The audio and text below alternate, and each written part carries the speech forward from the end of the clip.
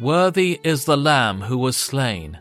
Alexander Smiley, The Hour of Silence, 1899. Then I saw a lamb, looking as if it had been slain, standing in the center of the throne. Revelation 5:6.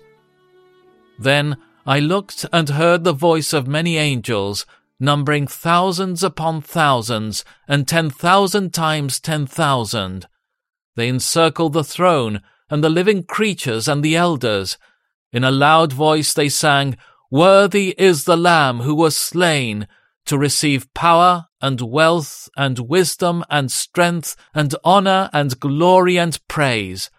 Revelation 5:11 and 12. The Lamb of God is the center of this mystic and glowing book of the Revelation. There is the Lamb with his wounds, the Lamb that was slain. Even in heaven he carries those scars of his passion and death. Even in heaven I shall be perpetually reminded that I owe everything to Calvary and to him who was both victor and victim there. There is the Lamb in his royalty, the Lamb in the center of the throne.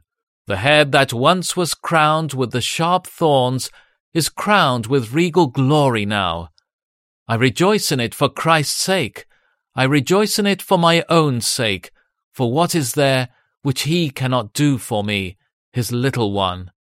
Over the world of nature and men, over unseen principalities and powers, he rules that he may befriend my soul.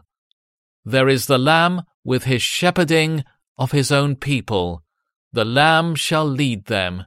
To all eternity he will shepherd me, feed me, protect me, uphold me.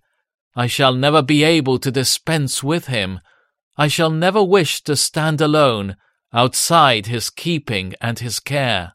Through the everlasting years I shall avow myself my dear Lord's debtor. There is the Lamb in his triumphs. The Lamb shall overcome them. So, one day, I shall see all my enemies routed and dead. One happy day, I shall be entirely freed from the antagonism and harassment of my sins. He who is for me is mightier than the hosts arrayed against me. Worthy is the Lamb who was slain, to receive power and wealth and wisdom and strength and honor and glory and praise.